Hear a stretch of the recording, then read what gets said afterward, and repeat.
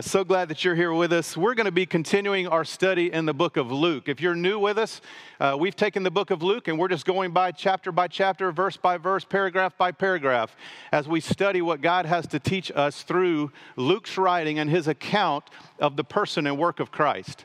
So that's where we are. We're in Luke chapter 8. We're making our way through. We're going to be at the very end of Luke chapter 8 this morning. So if you have your Bible, go ahead and turn to Luke chapter 8. We're going to start in verse 40 and work through the end of the chapter. So if you do the math, that's 17 verses. We got a lot of work to do this morning, so hang with us. We're going to see some incredible things about the person and the work of Christ as we finish out Luke chapter 8.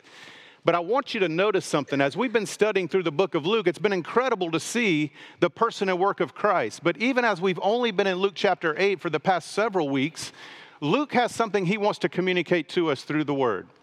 And he's trying to communicate to us, even in chapter 8 alone, the power and the authority of Jesus Christ.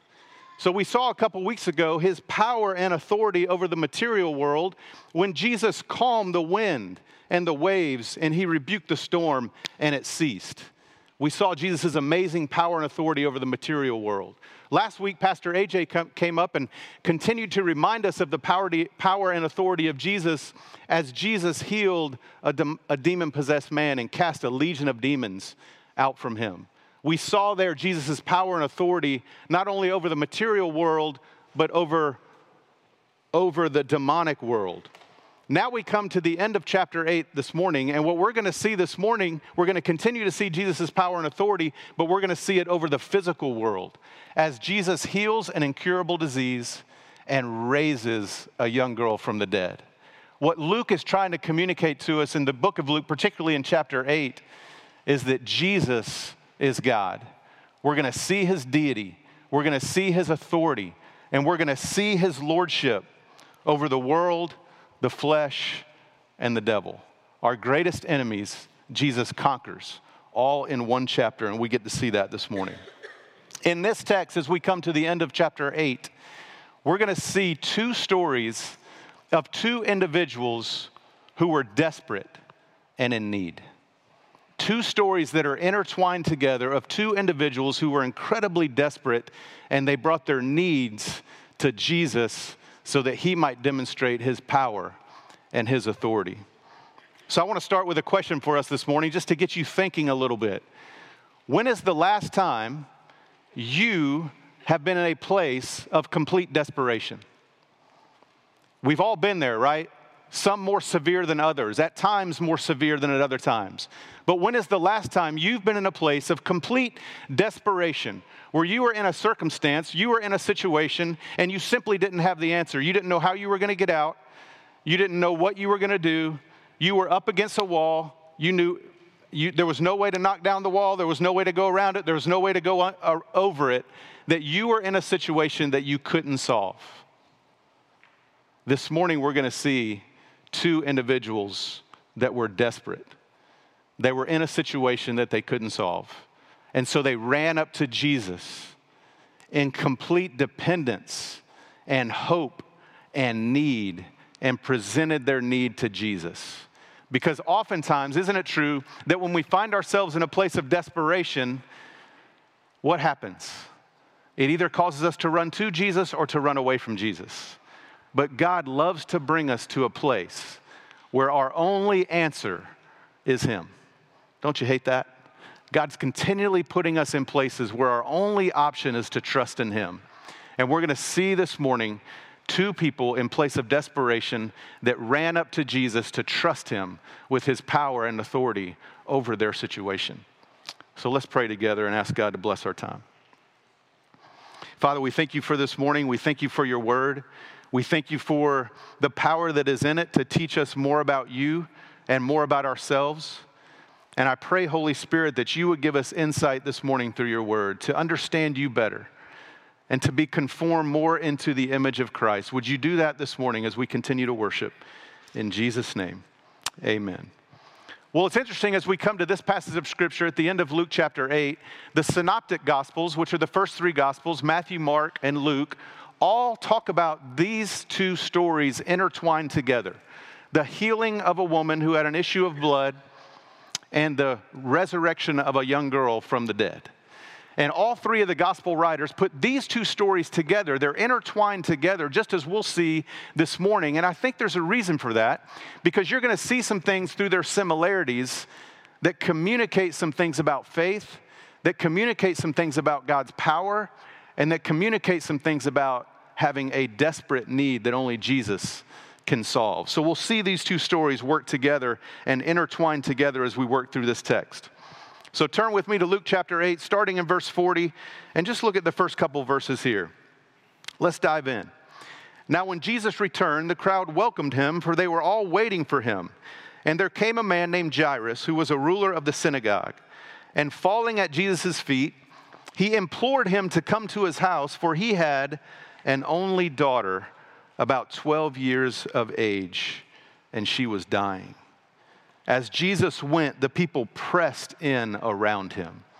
Now remember last week that Jesus and the disciples got in a boat and they traveled on to the far side of the Sea of Galilee. And here in our text it says, now when Jesus returned, he's returning from where he was in the region of the Gerasenes. You remember last week when he healed the man possessed by demons.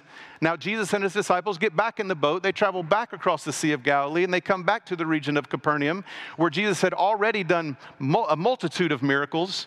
Jesus had already healed a leper. He had already caused a man to raise from the dead. He had healed multiple sicknesses, and he had cast out many demons. Word was out about this healer, this miracle worker, not only about what he was doing, but about what he was teaching. Nobody had heard teaching like this. Nobody had seen anyone do miracles like this. So as word got out, the crowds began to thicken. And as Jesus and his disciples returned on the boat to the region where he's arriving to, you see that the crowds pressed in on him. There were a multitude of people. The Greek word for pressed in here literally means to drown. Jesus was drowning in a sea of people. He was being choked out by the crowds, figuratively speaking. That there were so many. I don't know if you've ever been to a concert, or if you've ever been in an environment or a venue where there were so many people that you couldn't even step to the left or right because there were people in front of you, behind you, to the left of you, to the right of you. That's the scene that we have as Jesus returns into this area. Jesus is with his disciples. The crowds are growing. They want to get a glimpse of this man that can heal. They want to hear this man's teaching that they've never heard anything like it. Maybe they have their own diseases that they're bringing to Jesus so that possibly they could be healed. And as the crowds were growing, we see in the text that a man named Jairus comes up to Jesus and gets his attention. What was Jairus' issue? Jairus had an incredible need, didn't he? He had only one daughter. She was about 12 years old, and she was dying. Now, if we understand the original meaning of the text, we read it as she was dying. The original meaning was she was on her last breath. This wasn't like she was in ICU with a chance of recovering. It was like she was in hospice care at the very end of her life. This young girl of 12 years old lay dying. And Jairus, the ruler of the synagogue, comes and falls at the feet of Jesus. Well, what do we know about Jairus? We know that he was a ruler of the synagogue, and the rulers of the synagogues, they took care of all the services at the synagogue. They oversaw the building, this actual physical space of the synagogue. This was a person of prominence and power. He was a ruler. He would have been well known in the community. He would have been well liked in the community. We know a lot of things about Jairus. We know that he was a ruler. We know that he had some level of authority. We know that he had prestige. We know that he was probably wealthy. But what Jairus didn't have was the power to heal his daughter. Jairus was a desperate man. And though he himself was a man of prestige and power, he ran and fell on his face before Jesus. Is this the first time we've seen that in Luke? No, great answer. You remember? The leper came and fell at his feet before Jesus. The immoral woman came and fell at his feet before Jesus. We saw last week the demoniac man fell at his feet before Jesus. And now we see a dignified ruler who comes with a need and desperation, and he falls at the feet of Jesus to make his need known. And the principle here, and I think we all understand it, is that desperation brings humility, doesn't it? When we're in a situation that we can't get out of, it humbles us to seek help, maybe in places that we wouldn't have sought it. Desperation brings humility. Humility, need, and desperation was what was going on in Jairus' heart at this moment in time. I want you to put yourselves in Jairus' position just for a moment. He was a prominent man. He was a religious man. He was a successful man, and he was a family man. But he couldn't do the one thing that mattered to him in this moment, and that was to raise his daughter from the dead. This is the first of two stories, and now we're about to see the second. Look with me at verses 43 and 44. And there was a woman who had a discharge of blood for 12 years, and though she had spent all her living on physicians, she could not be healed by anyone.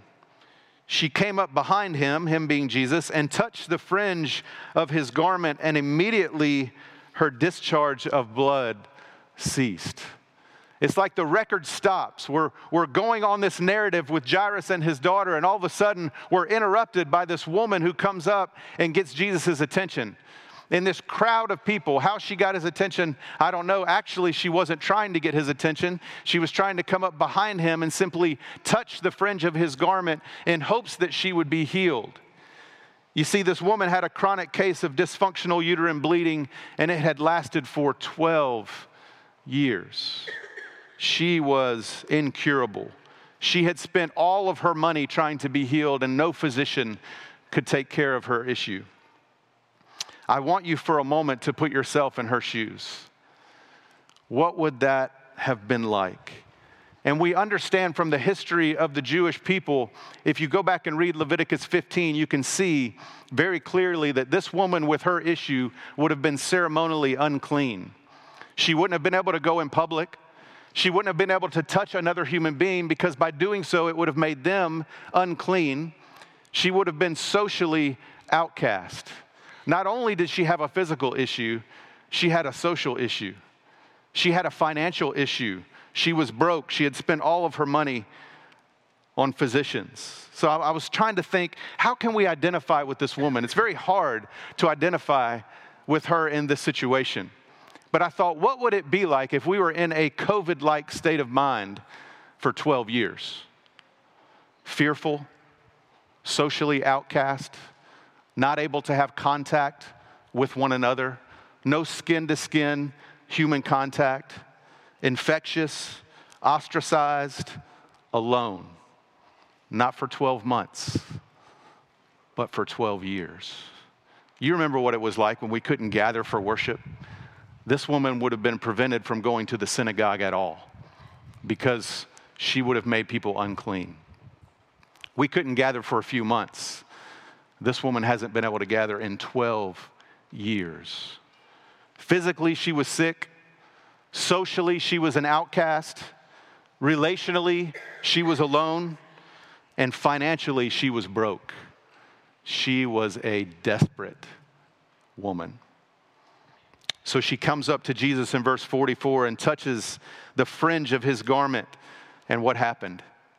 Immediately, she was cured. Imagine how she felt in that moment. The bleeding had stopped. The social outcast would be no more. Her life would return to normal in an instant, simply for having touched the robe of Jesus Christ. Certainly, she was, just by being there, she was breaking every ceremonial law possible. She shouldn't have been in a crowd, much less a crowd that was so tight and so thick that she would have been touching multiple people around her, therefore making them unclean. She shouldn't have touched another human being, much less a rabbi, Jesus. And yet she got the hem of his garment. And in so doing, she was healed. We'll see in a minute that it was her faith that healed her. Now I can only speculate here, but it looks to me like her faith, I believe, was an imperfect faith. Her faith was probably mixed with a little superstition. If I can just get near the man who has healing power, then maybe that will be my lucky charm. Yet it was mixed with a true belief in this person that she knew could heal. Isn't it true that God accepts our imperfect faith when we place it in His perfection? We don't have a perfect faith, but we place our imperfect faith in a perfect God, and that's what gets all the honor and glory in this passage, as we will see in a minute. As she touched the edge of Jesus' garment, immediately the blood stopped. 12 years of bleeding in a moment, healed. And in a paradoxical turn of events, instead of Jesus being rendered unclean by the touch of this woman, the woman was immediately made clean by the touch of Jesus. You see, Jesus came not to be under the law, but to fulfill the law. And in this moment, He was not going to be made unclean by the touch of the woman, but His touch on her would make her clean. Jesus supersedes the Jewish law. He came to fulfill it. Well, let's see what happens next in verse 45. And Jesus said, "Who was it that touched me?" When all denied it, Peter said, "Master, the crowds surround you and are pressing in on you." But Jesus said, "Someone touched me, for I perceive that power has gone out from me." Jesus didn't feel the touch. What Jesus felt was the power that went out from Him, and it was healing power. It was power that responded to a faith of this woman. The word power in the Greek there is the Greek word dunamis. It's where we get the word dynamite. That there was this explosion of power that went out from Jesus that not only healed this woman physically, but as we'll see in a minute, healed her spiritually. And Jesus knew in an instant that somebody had touched her. And so He stopped. Now imagine, the crowds are loud. It's hustle and bustle. They can't even walk, take a step to the left or to the right, and all of a sudden everything gets quiet. And Jesus quiets the crowd and He said, "Who touched me? Who touched me?" And what does Peter do? As always, Peter sticks his foot in his mouth, right? It's like, "Jesus, that's a dumb question." Like, who's bold enough to tell Jesus he just asked a dumb question? Peter is. So Peter goes, "Jesus, Master," thankfully he got that right, "Master, the crowds surround you and are pressing in on you. I mean, a lot of people are touching you. How are you going to ask us who touched me?" Well, Jesus had a purpose, because he's about to draw this woman out of obscurity into a public profession of her testimony of the healing power of Christ. This was no small, obscure occurrence. This was faith that needed to be displayed. And I believe it's true of us, church, that it's easy to say, "Well, my faith is private. It's a private matter. My faith is, I'm just going to kind of blend into the crowd, and I'll show up on a Sunday morning and there's 500 or 600 other people there. Maybe I won't be noticed." And it's easy to think like the woman did, just blend into obscurity and maybe we won't ever have to say anything. But Jesus is going to draw this woman out and allow her to give a public testimony of her faith. And that's exactly what we see happen next. Verse 47. And when the woman saw that she was not hidden, she came trembling and falling down before Him, declared in the presence of all the people why she had touched Him and how she had been immediately healed. This is fascinating. And He said to her, "Daughter, your faith has made you well. Go in peace." Now, these two stories are intertwining. A great pause came on the pursuit of going to Jairus' house, and this woman approaches Jesus to be healed. And He not only heals her physically, but He looks at her and says, "Daughter, your faith has healed you. Your faith has made you well. Go in peace." It's amazing that Jesus looks at this woman and He singles her out of the crowd. She wanted to blend into obscurity, but He points her out and He looks at her, and after her giving testimony of Jesus' healing power, He calls her daughter. This woman was probably at least as old as Jesus, if not older, and yet he calls her daughter.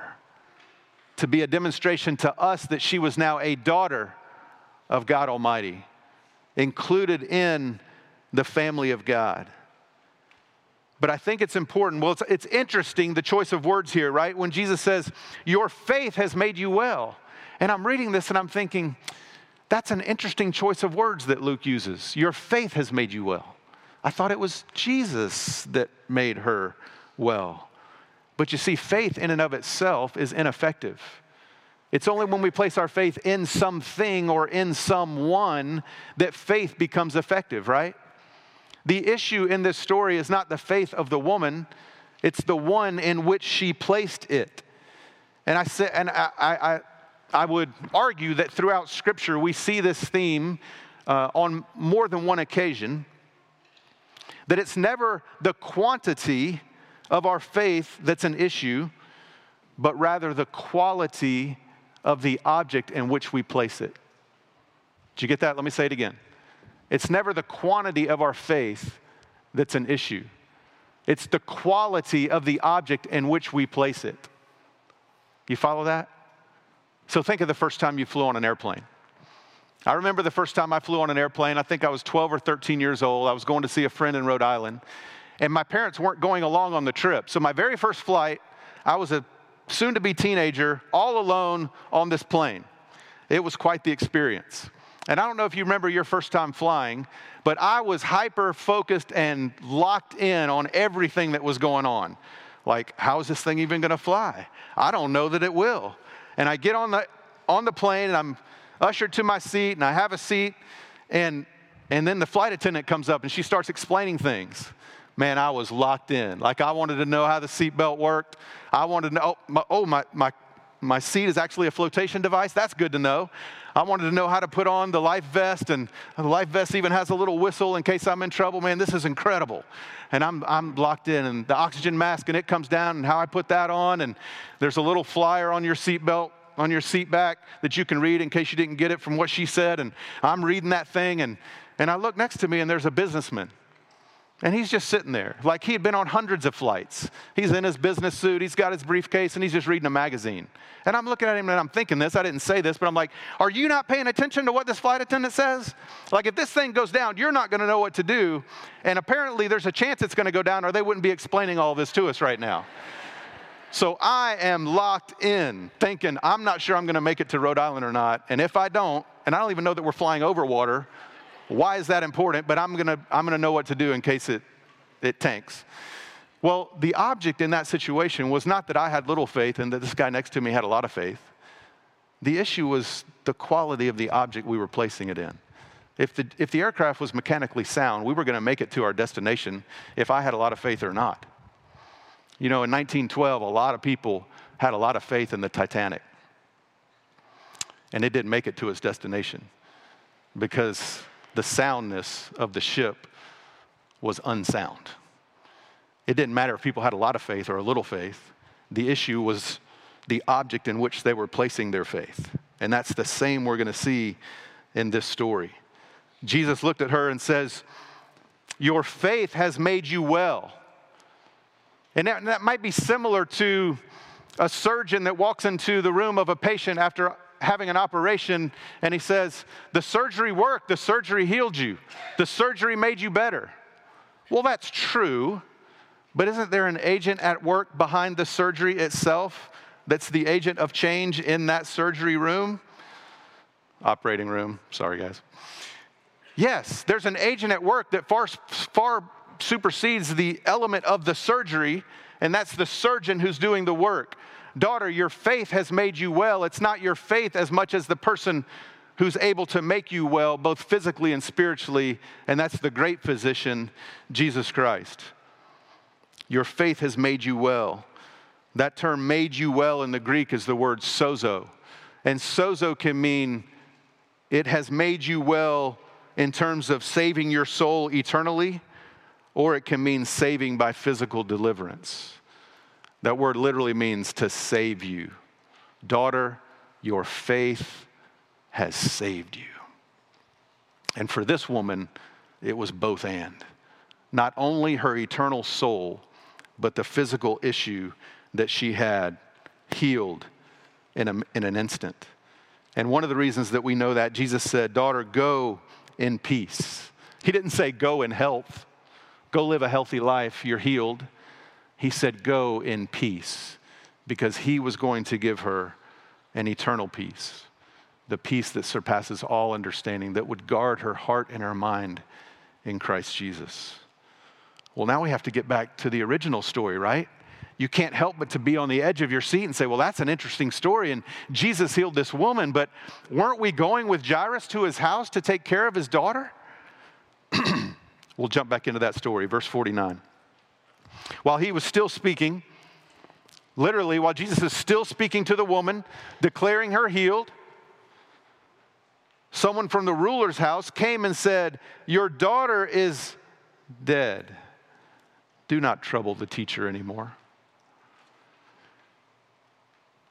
Place yourself in the mind and heart of Jairus in this moment. The worst possible news came to him in this moment as somebody came to report to him, Jairus, your daughter didn't make it. Don't bother the teacher anymore. Just come on home so that we can proceed with the funeral. He would never get to see her graduate from high school. He would never get to walk her down the aisle as her dad on her wedding day.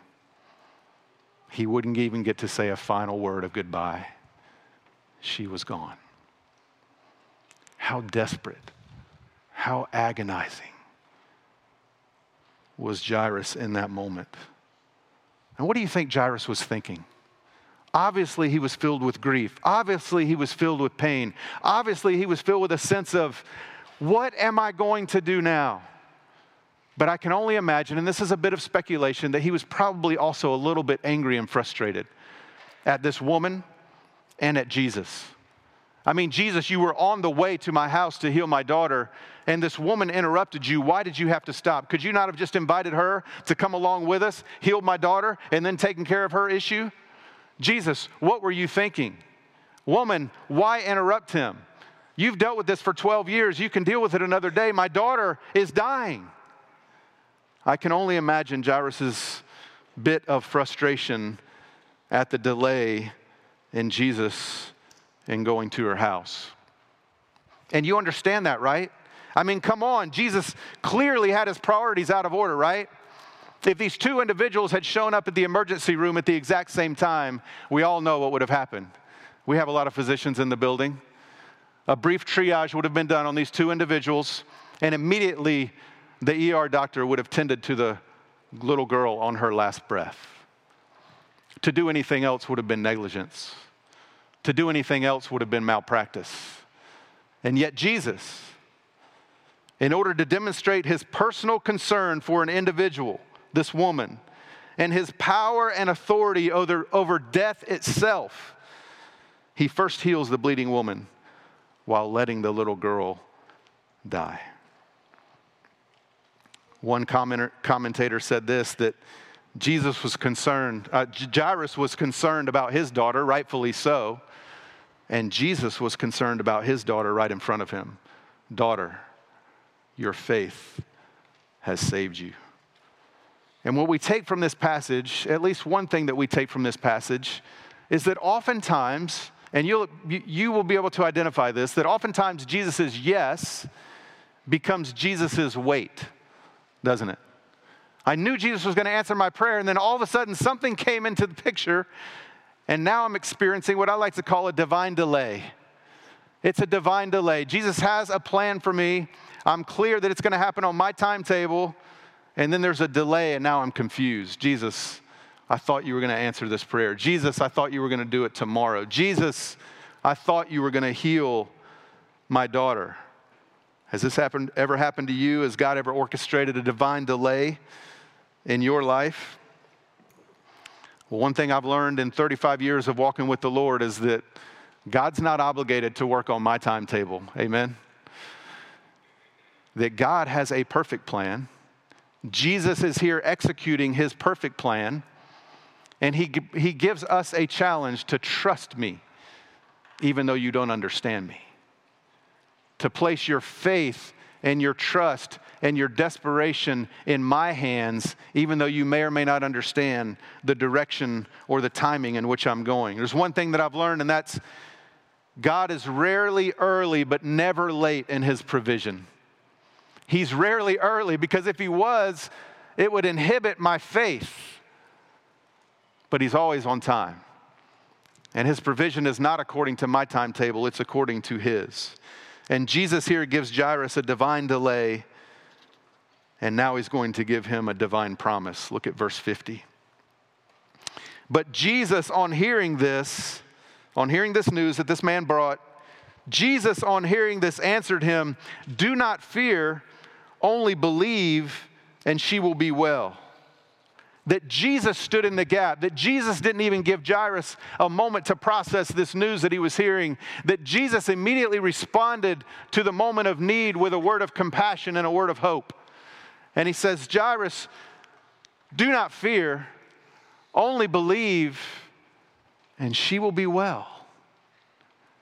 Jesus didn't discount the reality that the girl had died, but he spoke a greater truth into that reality, that the daughter would be well.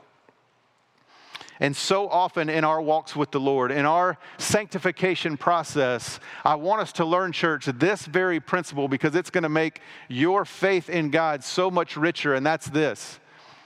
God brings difficult realities into our lives, and when he does, we need to speak a higher truth into that reality of God's personhood, his promises, and his provision. The reality isn't dismissed. The reality isn't unrecognized. The reality isn't explained away.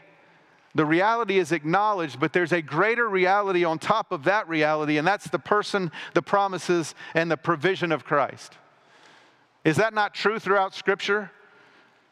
Scripture says, in this world you will have trouble. True. But take heart, I have overcome the world. Higher truth. Scripture says, for the wages of sin is death. True. But the gift of God is eternal life in Christ Jesus. Greater truth. Scripture says your enemy is like a roaring lion looking for someone to devour. Is that true? Yes, that's true. But then Scripture says, but he that is in you is greater than he that is in the world. Higher truth. This is what God calls us to. In Lamentations 3, a verse that we're all familiar with is, his mercies are new every morning. Great is thy faithfulness. We sing about that verse. We have it on a mug, coffee mug. It's a great verse. But the verse that precedes it says, for this I call to mind, and therefore I have hope. The mercies of the Lord are new every morning. Great is thy faithfulness. For this truth I call to mind in the midst of an unspeakably difficult situation. I'm going to call the truth of God's word and the truth of his promises and the truth of who he is to my mind so that I can believe that truth in the midst of my circumstances. And I think it's important as we get to this portion of the text to remind us that this is a narrative text. It's not a declarative text. We're reading a story about real people that happened in a real place at a real time when there was a real conversation between Jesus and Jairus. But just because Jesus had a real conversation with Jairus doesn't mean we can take that conversation and apply it to our situation. I think, in fact, it would be dangerous to read this passage and begin beating ourselves up over our perceived lack of faith if God doesn't answer our prayers the way that we think he should. That there's something greater going on in this text. The promise doesn't necessarily apply to our situation. What he wanted for Jairus and his daughter might not be what he wants for you and your cancer. What he wanted for Jairus and his daughter might not be what he wants for you and your lost job. What he wanted for Jairus and his daughter may or may not be what he wants for you and your sick child. And these are devastating events that we come across. Life is hard, and Jesus says, in this world you will have trouble, but take heart. I have overcome the world. That Jesus says, come to me, all you who are weary and burdened, and I will give you rest. Guys, there are many of us in this room right now that are weary and burdened. And Jesus says, come to me and I will give you rest. The focus is on the person and the work of Christ, not necessarily on our specific situation. Sometimes Jesus gives us rest from the storm, and sometimes Jesus gives us rest in the storm. But Jesus always gives us himself. And Jesus is the focus of this passage. Let's keep going and follow Jesus and his disciples to the home of Jairus. We're all waiting to see what happens. Verse 51, and when he came to the house, he allowed no one to enter with him except Peter and John and James and the father and mother of this child. And all were weeping and mourning for her. But he said, do not weep, for she is not dead, but sleeping. And they laughed at him, knowing that she was dead. It's interesting to see Jesus' authority even in a place that's not his home. He picked and chose who was going to be in the room in that moment. And as it were, and the other accounts in Matthew and Mark display this a little more clearly, but it was customary in the time that they would have professional mourners that would gather at the home of someone who had lost a loved one. The professional mourners would come and weep and wail, and the family would actually pay them to do so. They would weep and they would agonize and they would wail and they would play the flute, and it was obvious that there was a funeral going on in this home. So the professional weepers and wailers had come and they were in the home of Jairus. Obviously, the girl had died. We know that partly because you see their reaction when Jesus said, oh, she's just asleep. They began to laugh. A family member close to the situation probably wouldn't have been laughing in that moment. These were hired hands that were at the home. And they began to look at Jesus as he drew them into this private room with the daughter. And he brought along with him 3 of his disciples that have made the journey with him. And it's interesting, Jesus kind of has this inner circle of disciples, right? He brings along with him Peter and James and John. And there are other times in Scripture where we see this interesting dynamic between Jesus and a select few of his disciples. It was these 3 disciples only that were permitted to be with Jesus at the Transfiguration. It was these 3 disciples that Jesus, when he was praying the night before he was crucified, went further into the Garden of Gethsemane to pray, and he invited these 3 gentlemen to come along and pray with him. It would be these 3 individuals on which the church was founded primarily. And Jesus gives them an audience to an incredible work of God in this moment.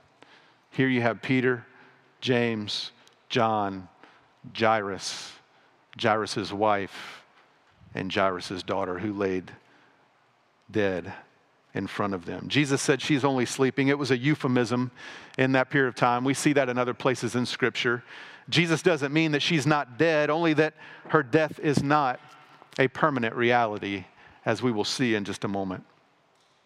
Look at verse 54. But taking her by the hand. Now remember, it would have been ceremonially unclean to touch a woman with a flow of blood. Likewise, it would have been ceremonially unclean to touch a corpse.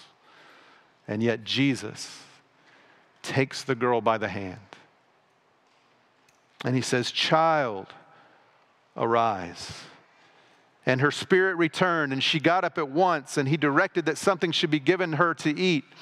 And her parents were amazed. Can you imagine being Jairus and being his wife? This is total speculation, but I kept thinking about what was Jairus' wife thinking when he left the house to go find this miracle worker?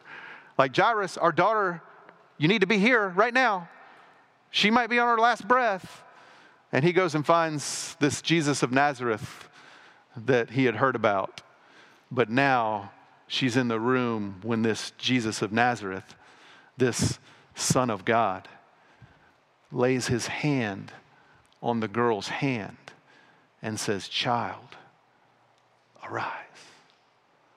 And when Jesus said, "Child, arise," you know what happened?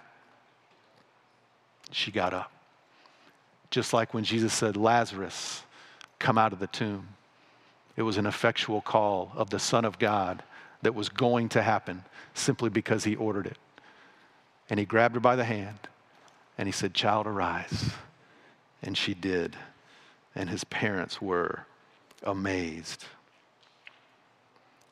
I want you to see something from both of these stories, and that's this. The focus is not on the woman and her faith. The focus in this moment is not on Jairus and his faith. You don't see the three disciples going, "Jairus, way to go, man. Can we get some time with you next week so you can teach us about faith?" The focus was on the healer, not the healing. The focus was on the Son of God, who is displaying to these individuals that he is in fact God. The focus for us in our times of desperation, in our times of need, in our times of crying out to Jesus, is Jesus himself. Jairus was not applauded necessarily for his faith. Jesus was applauded for being the healer. And if our faith ever draws attention to us, then we have a misplaced faith. And Jesus grabs the girl by the hand and he says, "Child, arise." And just as we sang about, I don't know if you picked up on it on one of the songs that we sang, but it was a foretaste of something that was to come. A foretaste of his future deliverance. A foretaste of the second coming of Christ. When all who are in Christ will hear the same effectual call, and the dead in Christ will rise at the sound of his voice. 2 Thessalonians 4 says this, "For the Lord himself will come down from heaven with a loud command, with the voice of the archangel, and with the trumpet call of God, and the dead in Christ will rise first." And if you're a believer in Christ, Jesus is going to take you by the hand and he's going to say, "Child, arise." This was a familial term. It was an endearing term. It was as if Jesus grabbed her by the hand and said, "Baby girl, you're no longer dead. Rise." And there will be a time when he grabs us by the hand and he says, "Arise, because you've placed your faith and your trust in me." Now it ends in a fairly interesting way, right? After this miraculous healing of a girl, Jesus says, "By the way, don't go tell anybody." It's like, are you kidding me? My daughter was dead, and now she's walking around the living room. How am I not going to tell anybody? Well, it's probably too much to go into detail, but at the time, remember I said Jesus has a timeline? And his timeline is not always our timeline. There were some things that needed to happen before Jesus' death and crucifixion. He was, as Luke 8:1 says, he was going from town to town and village to village proclaiming the kingdom of God. And he still had some towns and villages to go to. And as word got out, there was probably some speculation that the religious leaders would get word and come and arrest him before his time. And so for this moment, he said, just push pause a minute. Now that's not what he told the demoniac man who was healed. He said, go tell everybody. The demoniac man was in a Gentile setting. This is happening in a Jewish setting, and so there were a little bit different context. There was no fear of the authorities coming and arresting Jesus in the Gentile setting, but in this setting there was. So he simply says, according to my timeline, this is going to happen. I'm going to preach to the different cities and villages and places. I'm going to do more healings, and I'm going to speak about the kingdom of God. Because what's more important than my healing is my words that are going to bring eternal healing to many. And so give me time.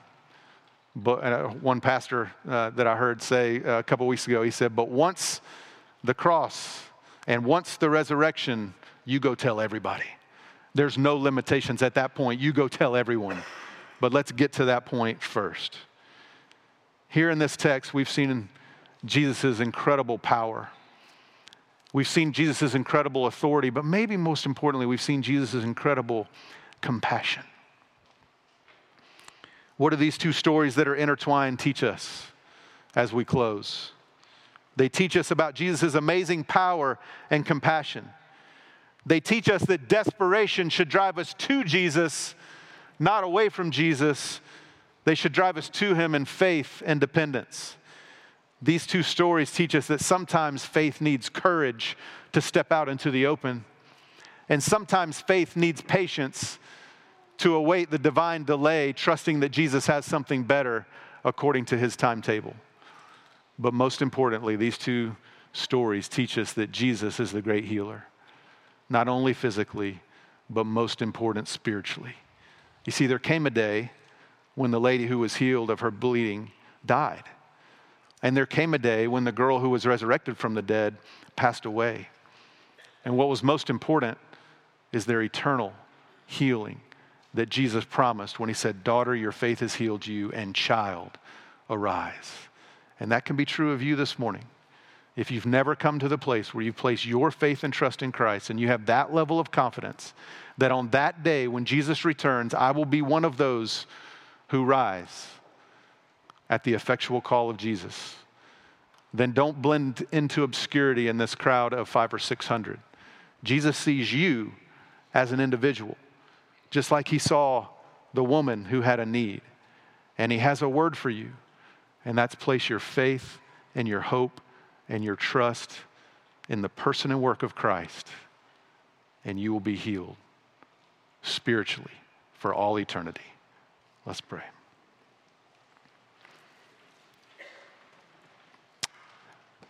Father, we're amazed at who you are. And we, at least in our hearts right now, fall on our knees before you. That God, you are Lord and we are not. You are the King of Kings, and you are good, and you are sovereign, and you have a perfect plan for our lives. And God, we confess that sometimes we don't understand it. So help us in those moments to believe it.